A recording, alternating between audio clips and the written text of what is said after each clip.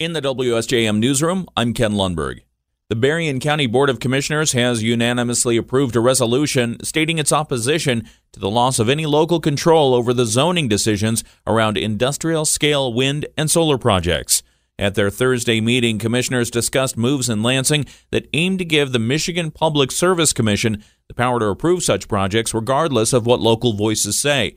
Commissioner Chokwe Pitchford was optimistic the state might still find some middle ground with local governments. I believe I read it verbatim that the Michigan Township Association representative did say, we want to find a compromise here. We want to find a way to figure out if the Public Services Commission is going to be involved, what is that role? So I think it's bigger than this one resolution, and I don't think this is going to end the conversation. But Board Chair Mac Elliott is concerned the state legislature will empower the MPSC to override local decisions. It's illogical because it's the biggest projects that have the greatest impact on that community. And that calls for the local governing body to be involved. Elliott adds this change would amount to a shift in the foundation of local governance. Local zoning has been woven into the fabric of local government since we were under the revised statute. I think so. It goes back to the 1800s. And just as with short-term rental, it's important to have the local unit of government making that call. Governor Gretchen Whitmer and utility companies are seeking changes at the state level to make it easier for them to develop large-scale wind and solar projects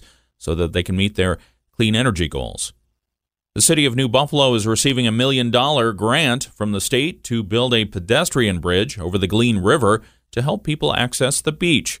City Manager Darwin Watson tells us when the Michigan Economic Development Corporation was seeking applications for its revitalization and placemaking program, the city already had a project ready to go. He says pedestrian traffic to the beach can become a problem when it's busy. Currently, what happens is when you go to the beach or you want to access the beach area in New Buffalo, there's one way into it, and that's Whitaker Street. But when you go down Whitaker Street in the summertime, you have motorized traffic that travels on the road, but you also have pedestrian traffic, which travels along the sidewalk that's just adjacent to it. Watson says while there haven't been any incidents yet, traffic conditions for pedestrians walking over the North Whitaker Street Bridge can become a problem. So the pedestrian bridge is going to be built right next to it. The $1 million state grant is a matching grant, so the bridge's total cost will be $2 million. Watson says they hope to start construction in the spring and be finished by late summer. Unit 1 of the Cook Nuclear Power Plant will be taken offline Saturday for the reactor's 33rd refueling outage. Cook plant spokesperson Bill Downey tells us the outage will also include replacing a reactor coolant pump motor, as well as the pump motor's seal inspection and refurbishment activities. He says those outages are the perfect time to take care of regular maintenance. As you would imagine, like when an airplane lands, you refuel it, and then you also do all the maintenance activities on it, like you would need to before you want to get it back in the air again. So we do that with the reactor as well. Downey says some real heavy lifting will be done during this outage as components weighing hundreds of thousands of pounds have to be removed.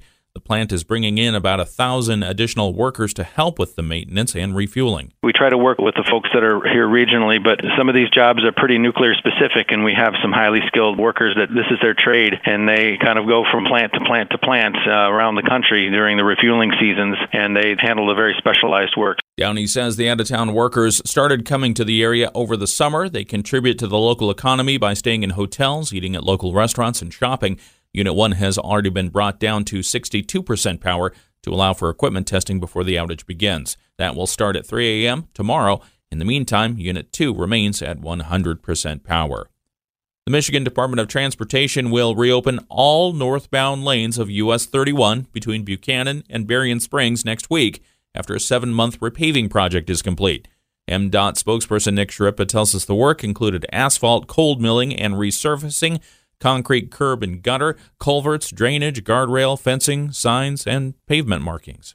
It was a pretty large repaving project, $32.9 million investment. It involved a couple of different interchanges and some ramps and a little bit more than just repaving, but essentially it was a repaving project. Anybody who driven that section of northbound 31 knew that those lanes needed some help. Shrippa says the project is nearly finished and the road will reopen to traffic next Wednesday. There's still a few shoulder and single lane closures while MDOT puts the finishing touches on the roadway. In all, the agency repaved 12 miles of US 31. Congressman Bill Huizenga has introduced legislation that would toughen sanctions on Iran. He tells us the No U.S. Financing for Iran Act would effectively cut off the Iranian government from the U.S. financial system and prevent the Export-Import Bank, as well as the International Monetary Fund, from financing any Iranian projects. Huizenga tells us this comes through the House Financial Services Subcommittee, of which he is the chair. Most of the sanctions actually run through the Financial Services Committee because it deals with Treasury and the flow of finances, basically. Huizenga says Iran supports proxy elements across the Middle East, including Hamas and the Palestinian Islamic Jihad, by providing funding as well as weapons and training. His legislation would prohibit the Secretary of Treasury from authorizing transactions by the U.S. financial institutions to Iran for any goods, services, or technology that does not apply to food or medicine. The legislation would also prevent the IMF from providing financial assistance to Iran and the allocation of special drawing rights. The village of Lawton is looking for a new manager. Current village manager Lisa Imus is leaving this month after 3.5 years on the job. The village says during her time, she was able to secure several $1 million in grants to establish a new multi-use park downtown and to extend water and sewer utilities to the northern village limit. Other projects led by IMUS included the creation of a new master plan and the reconstruction of M40, including new water and sewer utilities and the installation of a downtown streetscape, all scheduled for construction next summer. Lawton Village Council President Josh Appleby says IMUS had a thoughtful and innovative approach that helped navigate Lawton through the pandemic. DPW Director Todd Hackenberg will serve as interim village manager while a replacement for IMUS is sought. Anyone interested in applying can send a cover letter, resume, and 3 professional references to the clerk in Lawton. Legislation is moving through Lansing that would allow high school athletes in Michigan to cash in on their name, image, and likeness, just like college athletes, just like pro athletes. The bill passed through the House Higher Education Committee on Wednesday, where Representative Carol Glanville is chair. The language clearly states that compensation cannot be contingent upon athletic performance or achievement, and that students cannot miss instructional time to meet the NIL contract requirements. We've also added in language to include supplements to the list of products prohibited under the NIL contracts. The bill now clearly states that all other amateur status rules outside of NIL opportunities are enforceable. Students would not be allowed to endorse alcohol, tobacco, adult entertainment, gambling, firearms, or dietary supplements. The Michigan State Board of Education is looking at chronic absenteeism over the course of the pandemic among Michigan school students. New numbers suggest 89% of students attended 85% or more of their school day in 2019 and 2020. However, Center for Education Performance and Information Director Tom Howell says there was a dip in attendance during the pandemic in 2021. Went down to 86% of our students. In 2022, unfortunately, 77% of our students had hit that mark. In 2023, that came back up to 82%. So while we're not yet returned to the numbers that we were seeing pre-pandemic, I think overall, the bulk of students in our state are attending their learning environments, and it's not as dire as some of the numbers might suggest. He says this year, 83% of students attended 85% or more of their school day. If you're looking for something to do this weekend, you might try some of the fun activities planned in Bangor.